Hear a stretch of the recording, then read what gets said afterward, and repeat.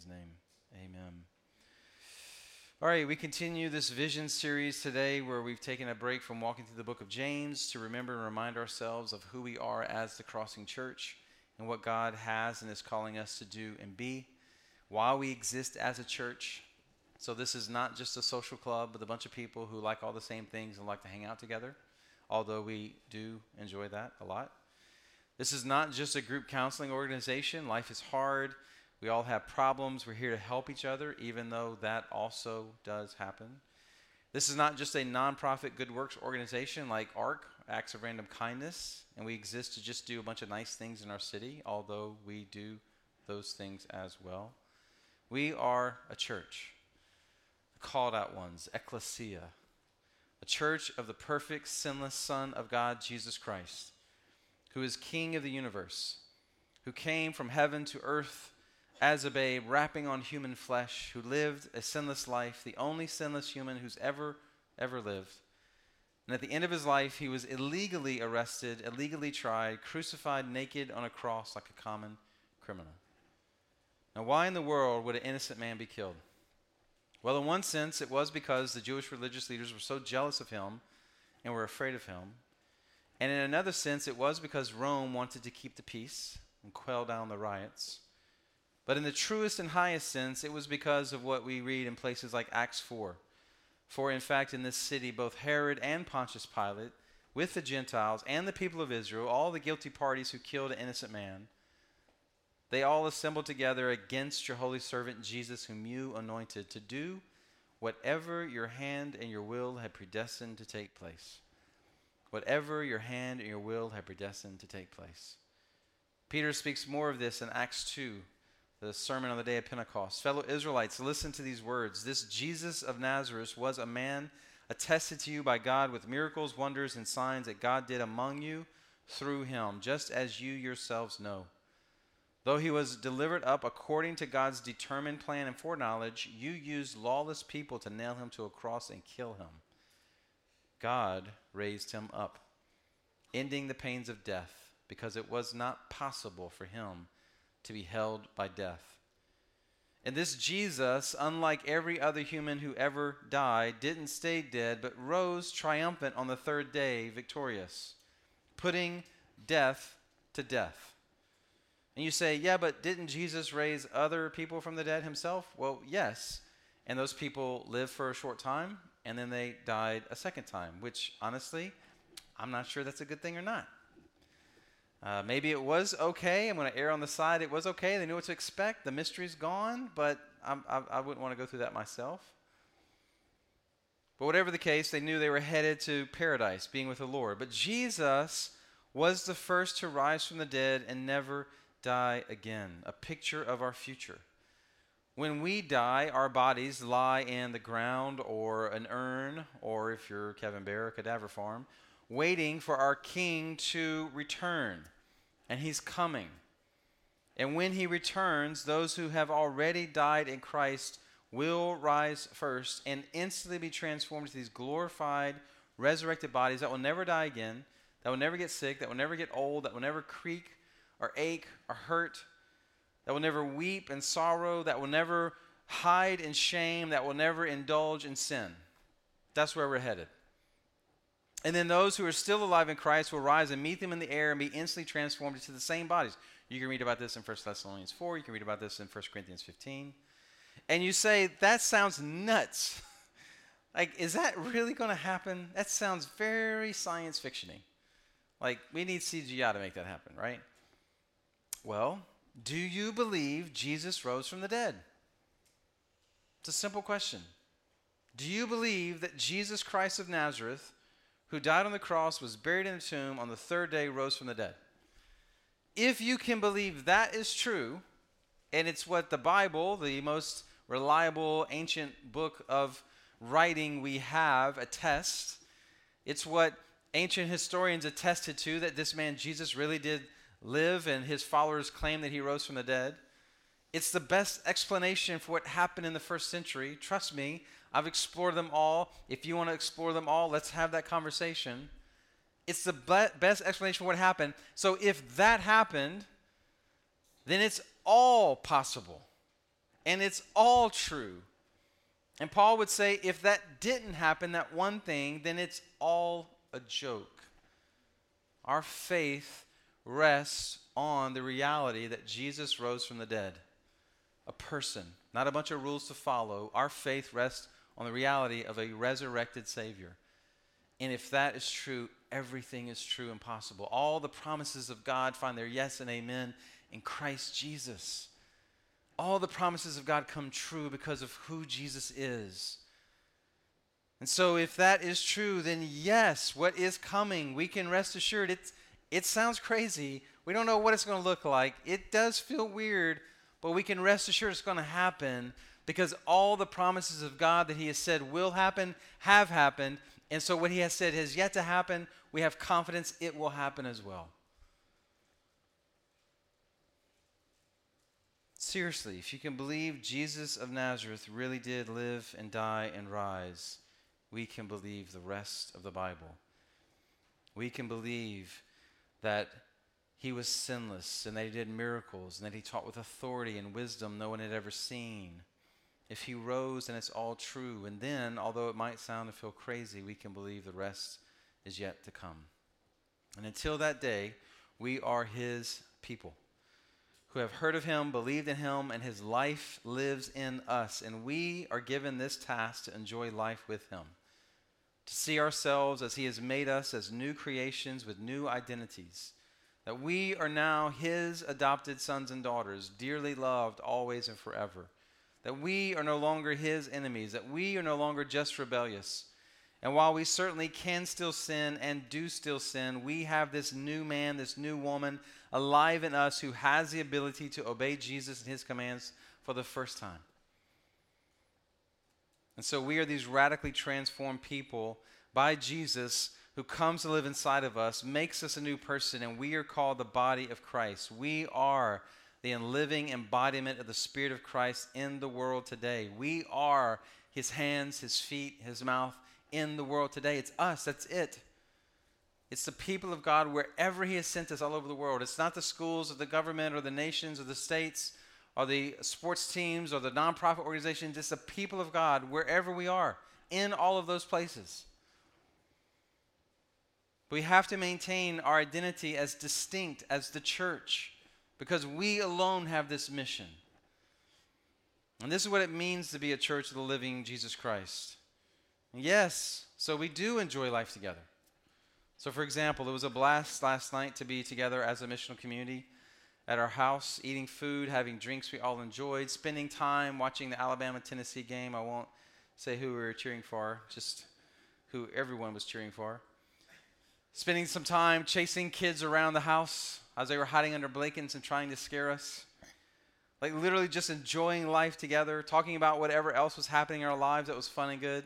And we were all tired last night because life is busy and some of us are 33 and a half weeks pregnant. And it was like fatigue was difficult. Like Jennifer laid her head on my shoulder, which just never, I was like, what's wrong with you? I'm tired. And so we share, like we weren't hiding how tired and frustrated life was. We were just starting to talk about it and talk about, man, this week has been hard and life is hard right now and it's difficult. And what are some ways that we can do a better job of being family? What are some ways we can do a better job of loving each other?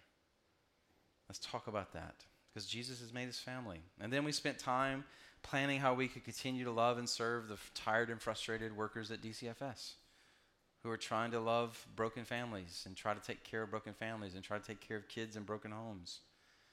So we're doing acts of kindness and we're having fun together and we're caring for each other, but all of it flows from this new identity that we have in Jesus. So we can make Jesus known in our lives and through our lives to others.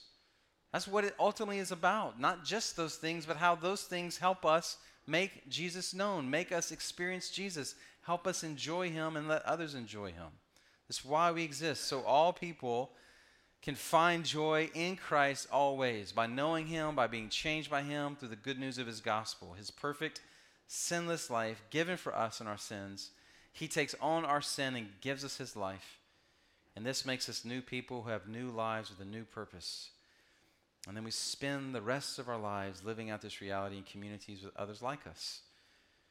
They're not like us because they look like us, but we can actually be incredibly diverse because the primary way we are like each other is because Jesus lives in us. So we can be old and young, we can have different ethnicities, we can have different amount of money in the bank, we can vote differently, we can have various levels of education, we can live in different neighborhoods, be from different places, even speak different languages, but we are family and we are one because we all have followed and are being changed by Jesus. This is the church of Jesus Christ. And it's everywhere. It's all over the world. It's continuing to spread far and wide as it has for thousands of years. And the crossing is just one version of what this looks like. And so every year we take this time in September, October to remind ourselves of this. And we actually do it more than just this one time. We try to do it throughout the year, what we do and why we do it, so we don't forget.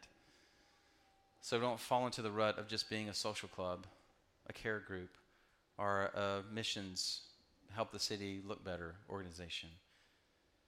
But we remember it's about making disciples of Jesus.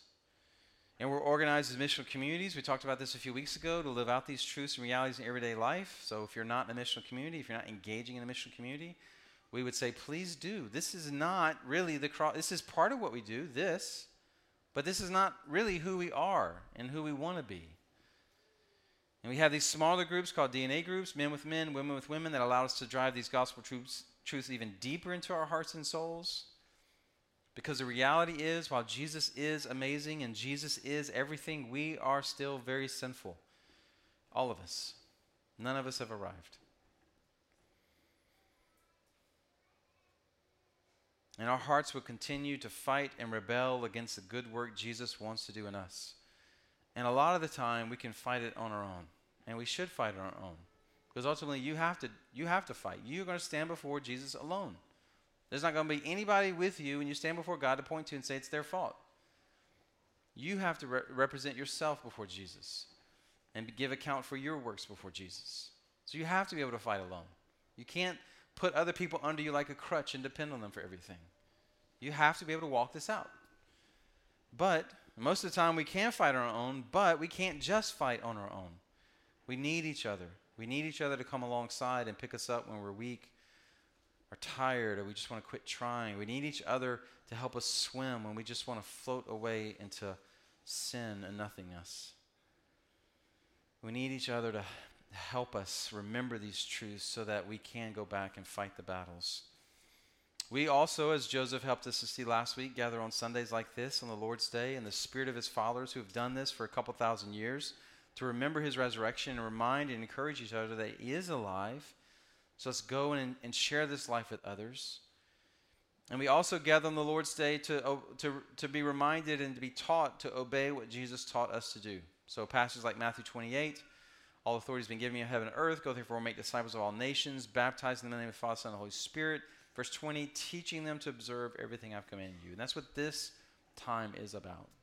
Training and equipping and teaching. This is what Jesus has said to do. Go do it. Like we are described in the Bible as a people who love Jesus and therefore we love his commands. We don't bristle at the commands of God. I don't want to do that. I hate that. I hate him. No, we have hearts that have been transformed. We love his commands because we know his commands are how he's designed us to best live, how he's designed us to best function in this world. It's how he's ordered things to be if we do life his way. Because obeying his commands is life as God has designed life to best work. Now, one day in the eternal state, we will see and enjoy the perfect manifestation of this. But in this world that is broken and cursed by sin, we can still see the beauty of God's kingdom by obeying his commands. But in this broken and cursed and sinful world, it doesn't guarantee life is easy and we won't suffer. Because we're not home. This is not home. This isn't supposed to feel like home. It's supposed to hurt. It's supposed to feel not finished, uneasy. We don't belong in this world. We're made for another land. So when we grieve death and death feels like an intruder, that's how it should feel. Death does not belong in this world. We weren't created for a world where death would be a normal thing. When we grieve the sorrow and brokenness and injustice in our world, we should. We're not made for that. When we grieve how hard life is, how hard work is supposed to be hard because of the curse of sin. When we're tired and we're frustrated and our bodies hurt, yes, that's what life is supposed to be like in this world. But we grieve it because it's not what God wants for us. All of that is to be expected. Now, this world's amazing. God's creation is amazing, but it's cursed by sin. It's hard. Marriage is hard. I feel like every day, either me or Jennifer get another message from another person that we know who needs to talk, who's struggling. It's unbelievable. It feels like every marriage that we know is under attack. Satan wants to destroy and divide and hurt. Relationships are hard. Work is hard. Go back to Genesis 3. It's always been like this. But God has given us this entity called the church to help. And within the church, he's given structures and organizations and gifts and leadership and all kinds of helps to help us, which is why we need this. We need each other. This is not optional for you. This is not something that you can just check in when you feel like it to assuage your guilt or your shame and make you feel better for a little while. This is not a place for you to just come and pay penance for the bad things you've done. This is essential to who you are as a human being created in the image of God, recreated in the new creation that is Christ. It's essential to us. Look at Ephesians 4:11-16. He himself gave some to be apostles, some prophets, some evangelists, some pastors and teachers to equip the saints, which are all Christians, we're all saints, for the work of the ministry to build up the body of Christ until we all reach unity in the faith and in the knowledge of God's Son, growing into maturity with the stature measured by Christ's fullness. Then we will no longer be little children, tossed by waves and blown around by every wind of teaching, by human cunning with cleverness and the techniques of deceit. But speaking the truth in love, let us grow in every way into him who is the head, Christ. From him, the whole body, fitted and knit together by every supporting ligament, promotes the growth of the body for building itself up in love by the proper working of each individual part. That passage could be dug into. I won't say unpacked. Nobody likes that word anymore. Could be dug into and exposited for a long time. There's so much truth in there and goodness that's essential to our understanding of who we are as a church. If the church is a social club, then sure, check in and out, because there's other social clubs as well that could be more fun. If the church is just a care group, then just check in when you need the care group. If you don't need the care group, then go do something else with your time. Or you may find a better care group. If the church is just do good works, then do a few good works, feel good about yourself, and then go do whatever you want to do until you feel bad about yourself, and then come back and do a few more good works, feel good about yourself, and just keep going back and forth. But if this is the church, how do you avoid this? How do you live without this? This is essential to who we are as recreated creatures in Christ. Working together, these apostles, prophets, evangelists, pastors, teachers, working to equip the saints for the work of the ministry, to build the whole body up until we reach maturity. Because it needs all of us, this whole body, fitted and knit together by every supporting ligament. You are essential to be one of these supporting ligaments.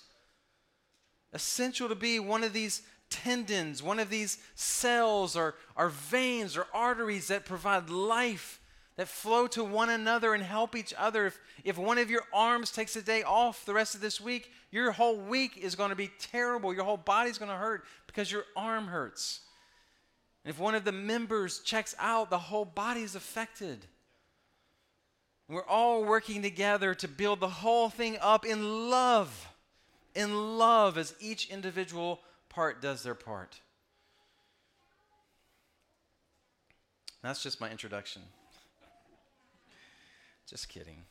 Not really, but I'm going to go really quick. We're focused on the leadership structure God's given the local church. That was my assignment for today. Primarily the two offices of pastor, elder, also in the Bible known as bishop, overseer. We've said before, we tried to go with bishop in the early days, but no one liked it, so we've gone with elder. Pastor was just such a common term in our area that everyone thinks they know what a pastor is, so we thought elder was a little bit better. And deacon, two offices, pastor, elder, or deacon. And those are important. But in talking about that, don't lose sight of the fact God has given the local church all of these gifts and leadership abilities, apostles, prophets, evangelists, prophets, pastors, teachers, to help grow the entire church up. Yeah, there will be specific people in those roles of pastor, elder, deacon, sometimes even vocational ministers or bivocational ministers, but these giftings can also be seen in every church member. Some of us will be more apostolic, this passion to be sent and spread the gospel to new places. Some of us will be more prophetic, to speak truth from God's word into life and culture. Some of us will be more evangelistic, gifted to share the gospel. Some of us will be more pastoral, shepherd people through life. Some of us will have teaching gifts to take truth and help people understand God's truth. And all of these in our leaders, be they elders, deacons, or even within missional communities, fully employed, developed, and unleashed, all of that works to see the body grow and mature and develop. And a healthy body grows. A healthy body grows, not just spiritually in health, but numerically. Because this is what Jesus said his church would do. I will build my church. My church will grow. I will reach more people. Light will spread into darkness. The kingdom will expand. It's been doing for 2,000 years. So you could hear a sermon on pastors and deacons and think, well, I can take this Sunday off mentally. But the reality is every member should be asking, how am I serving? How am I leading? How am I helping grow toward maturity? How am I doing my part as a member of this church? Every single member bears that responsibility for each other, for the health of the whole. And we planted a church in a culture filled with churches that struggle with membership as spectatorship. You buy a ticket, you sit in the stands, and you watch the professionals play the game on the field. And man, we're cheering you on. You go pastor, go leader, go missionary, do your thing. Where's the popcorn? Where's the beer? Where's nachos? I'm just enjoying myself while I'm cheering you on while you do the work. That's the typical church environment in our culture. Or membership as consumers. It's like finding a new restaurant. As long as you're providing an environment that I enjoy, that's good for me, I'll keep coming. But if you don't meet my expectations and preferences, I'll go find a better option. But that is not the church of Jesus Christ, and that is not who we want to be. And we continually fight and work to kill that desire inside of us, because it's all in us. It's all in us. It's in us too as pastors and elders. We're all in the game. We're all on the field. We're all engaged. We're not consumers of preferences, so everyone's battling for their own preferences to be met. We are laying down our preferences to serve others. But someone does have to lead. And while Jesus is the true senior pastor of this church and all churches, we are following him. He does appoint specific people to fill those specific offices of pastor, elder, and deacon. And we have a bunch of sermons we've done before and a bunch of specific processes that we spelled out for men who aspire to become elders, which is a noble thing, and men and women who aspire to be deacons, which is also a good thing that our church needs. And we can post those on Workplace. But more than that, think through why God has given these specific roles to the church. So Acts 6 is kind of where all this began to develop, these two distinct roles. In those days, as the disciples were increasing in number, there arose a complaint by the Hellenistic Jews, the Greek Jews, against the Hebraic Jews, Hebrew Jews, that their widows were being overlooked in the daily distribution. The Greek Jews, the widows of the Greek Jews were saying, hey, we're being slighted here. Y'all are taking care of just the Jewish widows, not us. Well, the 12 summoned the whole company of the disciples and said, it would not be right for us to give up the preaching of the word to wait on tables. Brothers and sisters, select from among you 7 men of good reputation, full of the Spirit and wisdom, whom we can appoint to this duty. But we will devote ourselves to prayer and to the ministry of the word. Well, this proposal pleased the whole company, so they chose Stephen, a man full of faith in the Holy Spirit, and Philip, and Prochorus, and Nicanor, and Timon, and Parmenas, and Nicholas, a convert from Antioch. They had them stand before the apostles, who prayed and laid their hands on them. So the word of God spread. The disciples in Jerusalem increased greatly in number, and a large number of priests became obedient to the faith. The elders are the servant leaders. The deacons are the leading servants. Elders and pastors lead the way. In this case, the apostles, as represented in that passage, lead the way in preaching, teaching, praying, as we see in Acts 6. So elders, pastors lead the flock, protect the flock, feed the flock, care for the flock, which are roles primarily carried out through rightly handling the Word of God. Teaching, guiding to the teaching, guiding others to teaching, encouraging the understanding and application of God's Word in the lives of our people. So it can be teaching like this, it can look like this, but it's not all that it is. It's also biblical counseling, recommending good books and resources, helping ensure that God's Word is guiding and spreading in our missional communities and DNA groups, pointing our people to other places and resources to feed your souls. Like all of God's Word in your life should not and can't just come from us doing this. Please. This is very little. This is 30 minutes once a week. Feeding yourself through God's Word, feeding yourself through other teachers of God's Word, reading and learning from other Bible teachers, also important. Learning the Bible through each other, community. But we also are on guard against wolves and false teaching that will come up. There are some people who teach the Bible that if you would mention their names to one of the elders or even a lot of members in this church, we would just kind of like, you're reading what? You're listening to who? Let's talk about this. And we'd have a conversation with you about that because that person doesn't preach the gospel, or they preach a false gospel, or they hide the gospel in their own personal social causes or whatever. So be careful. That's part of protecting the flock from false teaching. But most of that protecting the flock isn't from false teachers out there, but most of the protecting the flock is from the lies that we are prone to believe, from our own flesh. We're our own best false teachers. In our own flesh, we believe lies about God. We don't believe truths about God. That's the main battle for most of us. Lies from the enemy that he's using to currently work to destroy you. Now that's a very short synopsis of the role of elder pastor. We think it's just preparing sermons. It is, but it's so much more than that. Honestly, this is one of the easiest parts of what a pastor or elder does. It's much harder to have conversations with members of the flock who are struggling and to fight for what's good and right, and who are being led astray by sin and sorrow. Like, I can easily preach a sermon. Nobody's talking to me up here. You're hopefully listening. It's just me talking, really. Hopefully, and trusting the Spirit and the Word are doing work, yes. But to sit down and grieve and weep and to hurt with you and not be able to fix it, because it's just broken. And it's not even fixable in any short amount of time. It's going to take a lot of work and a lot of time. And so we all just have to run to Jesus and ask for his help.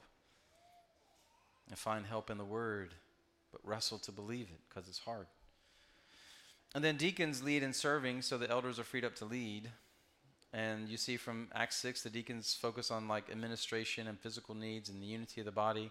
The church is being torn apart along the Jew and Gentile lines, and their service would help unite the body, but also free up the elders to focus on the ministry of the Word, which doesn't mean a deacon does everything so the pastor can spend 30 hours a week writing one sermon. You don't need 30 hours a week to preach a sermon. I can promise you it's not that good to need that much time. But they work together in leading the church. And honestly, this is an area in our church where we need to work on. This is an area of need in our church. More leaders developed and in more places with more structure to support the obvious life of the church we are currently experiencing. And the life of the church that we want to experience as we reach more of our city. The life and growth we experience as a church is something only God can do. Only God brings the growth. 1 Corinthians 3. The life and growth we experience is something God does. He makes this happen. But we need a certain amount of structure to support that growth. A certain amount of organization. Too much structure and you'll suffocate the life. But not enough structure, and the growth and life that we do have will just kind of languish and feel unused. We've always erred on the side of little structure, but we need to get better at that. So, help us. Pray for us and help us as we have those conversations. A lot of you are ready to go, and we want to unleash you. We're trying to figure that out. So help us figure that out. What is all this in place to happen? Verse 7. So the word of God spread, the disciples in Jerusalem increased greatly in number, and a large group of priests became obedient to the faith. It's always back to that mission and vision. Everything we do is so the word of God, the gospel of Jesus would spread, so the disciples of Jesus would increase, and more people would be obedient to the faith. So the kingdom of Jesus would spread. Anything that helps that happen should be on the table as potentially something we'll do. And anything that hinders that from happening should be on the table as something we should potentially cut. Because that's what we want to see accomplished. Whatever it takes to get there, let's get there as we're staying faithful to God's word. So what is your part? What is your place? Simply ask the Spirit, how is he speaking today? Is he affirming the good work of Jesus in you? Is he saying to you, you are mine, I am yours. You have a relationship with Jesus, so rest in that. Be at peace. Your sins are forgiven. You are a dearly loved son and daughter of your Father in heaven. You don't have to question your salvation. You can enjoy your salvation. But if the Spirit is speaking to you words of conviction about that, I don't know that you're really mine. You've never truly trusted in Jesus. You've just been religious. Your heart's never really become captivated by Jesus. You've never come alive in Christ. Then let's talk. Let's have that conversation. You don't have to. I mean, it's a work of God. It's not our work. We're not trying to make something happen in you. It's a work of the Spirit of God. So if he's calling you to salvation and you say, all right, I believe. I know I'm a sinner. I need a Savior. I believe in Jesus. Then Christ is coming in and making you a new creation right now. It can happen just like that. And maybe it is for someone. But if you want to wrestle with some stuff and you have questions, you're not sure, then we're down. Let's do that. Let's do that today. Let's talk after the service. Basically, anyone in this room would be willing to do that with you. So find somebody. But then, apart from that, okay, what does it look like to be a member of the Crossing Church? What does it look like to be a part of this work that Jesus wants to do in us and through us to our city and beyond? What does it look like to be a part of a missional community or DNA?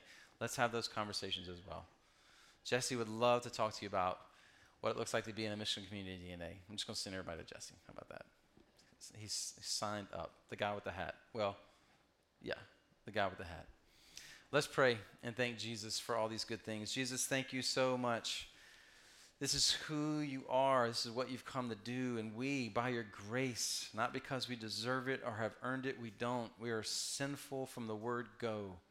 But by your grace, you have given it to us so that we could have life in you and we could enjoy you and we could know you and we could rest in all the good work that you've done. And our lives could just be centered around how can other people get in on this? Because our entire culture is hopelessly broken apart from Jesus. Our entire culture is hurting. We're hurting. All through this room, there are people hurting from relational issues and scars from their past and struggles in life right now. And we have Jesus. And our entire city is filled with people who are hurting in innumerable ways who need Jesus. So Jesus, thank you for what we get to enjoy, but it's not just for us to enjoy, it's for us to share. So show us how we can organize our life to make that happen. Convict us of sins that get in the way of that, our selfishness, our desire to just waste our time and waste our lives on indulgences, and reorient our hearts and our minds to what you've really created us for, and why you've created us, and why we're still alive, and why we're still here.